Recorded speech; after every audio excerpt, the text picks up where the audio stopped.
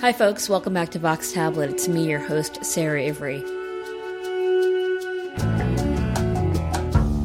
This Thursday is Yom HaShoah, or Holocaust Remembrance Day, and it's not unusual on that day to hear from Holocaust survivors who we've come to count on to retell their experiences there and to be the connection to that atrocity. But for some of the 200,000 Holocaust survivors that are still alive, remembering at this stage of their life is not something they do voluntarily. In fact, many of them are finding themselves overwhelmed by memories they worked very hard over the past 70 years to keep at bay. Karen Brown has this report.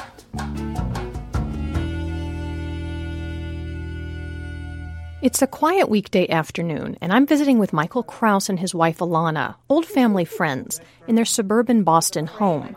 As we sit down on the couch, Alana invites her husband to move closer. Come next to me. Yes? Alana has made us lunch, which she says is a treat for her, because Michael rarely comes home this early. At 81, he still goes in almost every day to the architecture firm where he's worked for some 40 years. I feel that once I stop working, it will be much harder to find this other active life that is not overtaken by the past. Michael Kraus is friendly and quiet, with a sardonic sense of humor. Born in Czechoslovakia in 1930, he was the only member of his immediate family who survived the Holocaust. Both of his parents died in concentration camps. Kraus believes he was spared because he was young and fit, which may explain why 7 decades later he still acts as though survival depends on his endurance. He's always pushes himself to the limit. When it's hiking or skiing, he has to get to the top even though he almost gets a heart attack. Michael Kraus is among the last wave of survivors who've led long, productive lives despite their early experience. But now, in the last chapter of their life, they're fighting both for and against the memories, with varying degrees of success.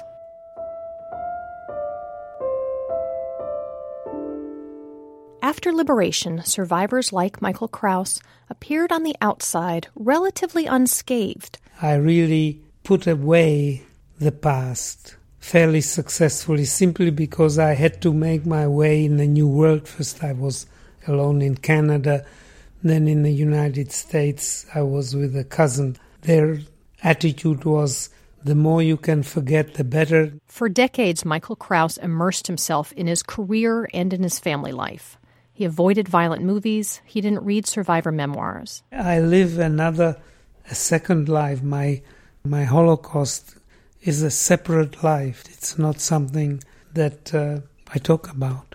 But as he ages, Kraus says it's getting harder to keep those two lives from bleeding into each other. For other survivors, the strategies that protected them for decades have stopped working altogether. What I hear in the hallway, that when I am going to go out, they're going to give me a bullet in the head. I am going to fall over and I wouldn't even know who killed me. In this documentary, called Prisoner of Her Past, we meet Sonia Reich. She's a Holocaust survivor who never told her family what she went through as a young girl alone in Poland to escape the Nazis. After the war, Sonia spent 50 years as a composed suburban housewife in Skokie, Illinois, until late one night, on the 10th anniversary of her husband's death, she ran screaming down her quiet street. She thought someone was trying to kill her.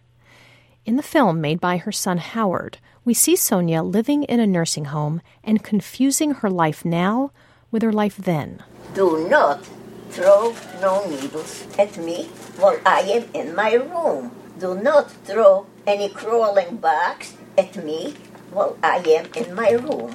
Howard Reich, a journalist, uses the film to educate other survivor families who, like him, were blindsided by this kind of disturbing behavior. At first, Howard tells me, he thought it was Alzheimer's disease, but the symptoms didn't line up. If you talk to my mother, she can tell you the names of everyone in the nursing home. She's constantly absorbing new information like a sponge, which Alzheimer's patients cannot do. She's on the ball, except these past traumas that she's trying to keep down are intruding. is the word psychiatrists use. They're intruding on her present consciousness. She thinks there's a yellow Star of David on her clothes. Sonia Reich was diagnosed with late-onset post-traumatic stress disorder, a syndrome in which the psychological effects of trauma come out after many years of dormancy. It's similar to the kind of PTSD you see in combat veterans, flashbacks, delusions, nightmares, anxiety. But in this case, there may be a 50 or 60-year incubation period. She's basically in hiding again. It just happens to be in what we know is a safe place. Kathy Bowen is a social worker in Springfield, Massachusetts. She saw the same thing happen to one of her elderly Jewish clients. For 40 years, he never spoke of his time in concentration camps. Then one day he broke his hip and entered a rehab facility. He became extremely combative with staff. He was hallucinating. He was fighting people who were trying to care for him. He just would lash out if you came close to him. You could tell he was hearing what was going on, but also you could tell he was hearing something else at the same time. An organization in Israel, Amcha, estimates that 40,000 survivors today suffer from delayed PTSD. Elio Kover works for the New York social service agency Self-Help, which was founded in the 1930s to help Jews fleeing Europe. It's almost like the Holocaust was like radiation, was like a toxin. You can't see it, and you don't know how it's going to come out. My mother's life is bookended by the Holocaust, not only from the late 1930s and 40s, but again, in her case, in the 21st century. And she's locked between these two places. And it was tragic the first time, and I feel it's doubly tragic that it should happen again.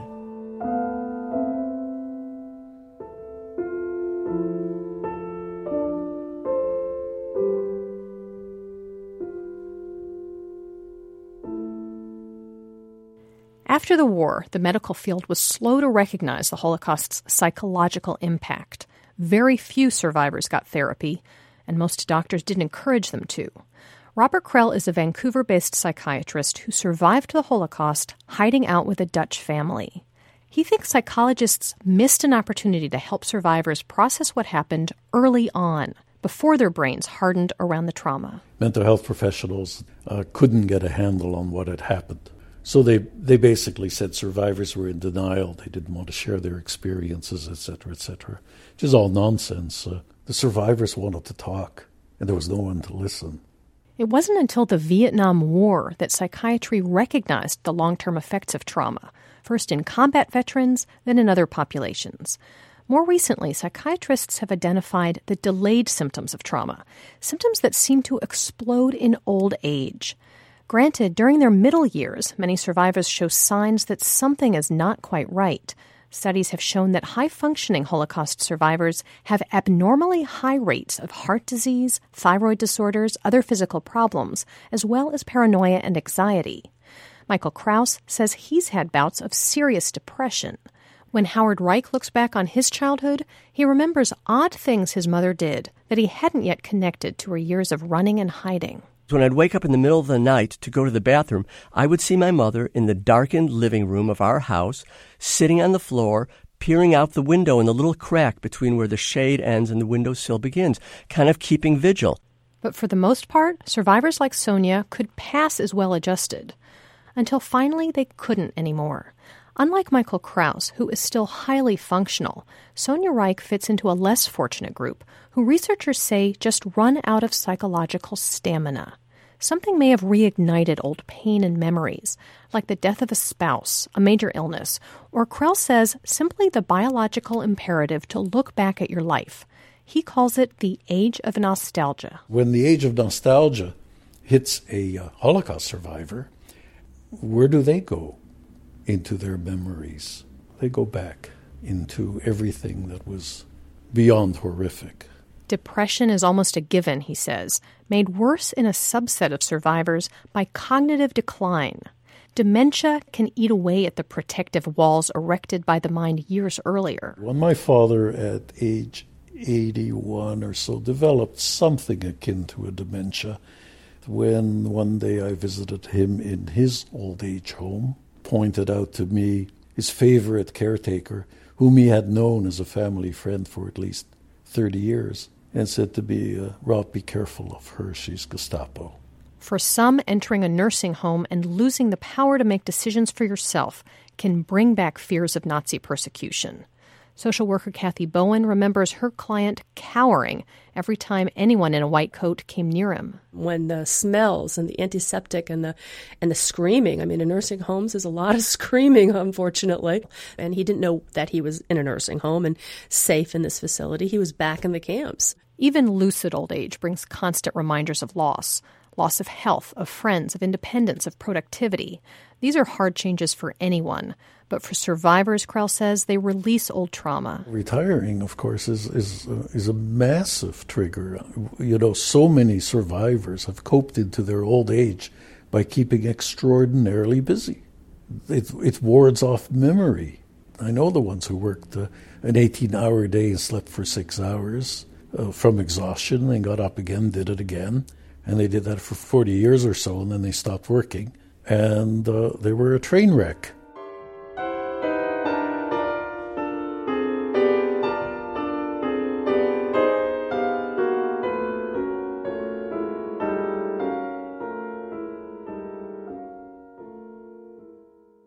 Holocaust survivors have been getting old for almost 70 years. By now, their late-life experience shouldn't be a surprise. Delayed PTSD is well covered in the medical literature.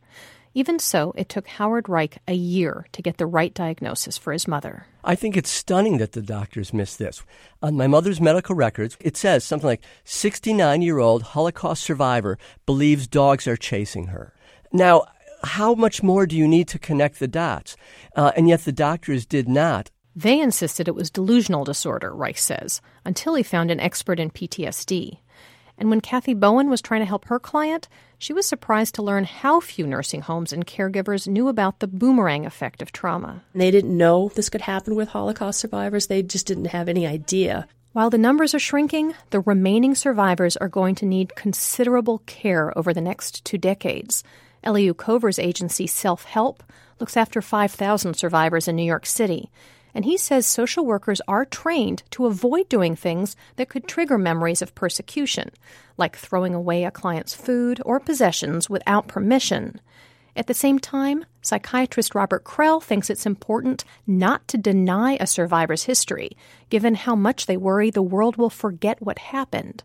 It's better, he says, to help them gain control over their memories. Such massive trauma cannot be treated. There is no cure.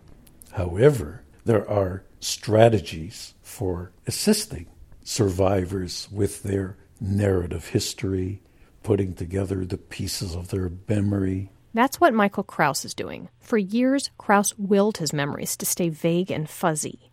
But now he's trying to reconstruct his past before his mind starts to fail. These are your drawings? Yeah, these are the original sketches scanned. But they will not look like that. They will be... For the past few years, he's been poring over the diaries he kept just after liberation. It's all obviously handwritten in... Kraus's diary has been published in Czech and will be translated into English for the Holocaust Museum. This is his way of meeting his duty to history while keeping his pain at arm's length. Robert Krell has worked with lots of survivors on the same kind of project, videotaping their testimony or helping them write memoirs. It is impossible to carry around constantly the images of all that happened to them. They're replayed every day in one way or another, and they're re-triggered. So a chronologic accounting is a very healing kind of thing. It puts together all the fragments of memory into some kind of narrative. And having that narrative is a relief in one's mind. Howard Reich tried to get his mother to talk about her story, but she just doesn't have the emotional distance. She thinks she's still in immediate danger and doesn't trust doctors or really anyone. They call me here a prostitute. After all, come on. I am not a prostitute. All I can do is visit her, not deny what she's saying, not denying the delusions, and be around her and be with her and visit her. There's nothing else I can do for her and except have her in this safe place, which I do, because if I wouldn't, she'd be running out on the streets again. Reich believes those with less severe cases can be treated with psychotherapy or medication, and he wishes more people had been offered therapy after the war. But he recognizes that denial has a purpose. It's what allowed his mother 50 pretty good years. And people say, if your mother just had talked about this, she would have been better. I don't think so. It's not that simple. And my mother's way of dealing with it was trying to put away the very worst time in her life. And that's we have to respect her way of handling her own life. Although Sonia Reich can't be distracted out of her worst memories, some survivors can. We're going to have a little happy music today. Every month, Self-Help puts on a survivors reunion lunch with music and dancing, but never a buffet because standing in line can remind them of the camps. Instead, they mingle at tables. I'm going to be 83 in 5 weeks. I'm 83. These gatherings may not directly treat post-traumatic stress, but they can lessen the isolation that feeds it. Musician Ari Lachans, a DJ who specializes in Holocaust reunions, understands this. I learned over the years that they like specific types of happy songs with a little bit of sadness, almost like in a Jewish wedding when you have the big chuppah and then you break the glass to remember the destruction of the temple. They have to remember the sadness too. So you have to mix it up a little bit, keep it bittersweet. Beautiful French melody. As I walked around the dance floor, several survivors asked me to take their photo with my camera and made me promise to send them the picture. This was a moment they wanted to remember.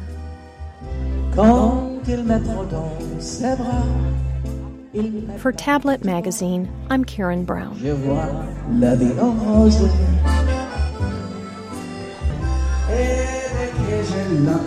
Oh, it's nice! Alors je sors de moi, mon cœur qui bat, la la la, la la la, la la la.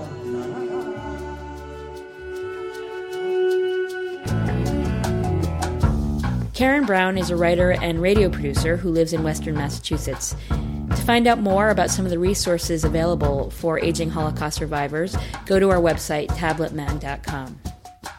Vox Tablet is produced by Julie Subrin. I'm your host, Sarah Ivry. We thank you so much for listening. Please join us again next time.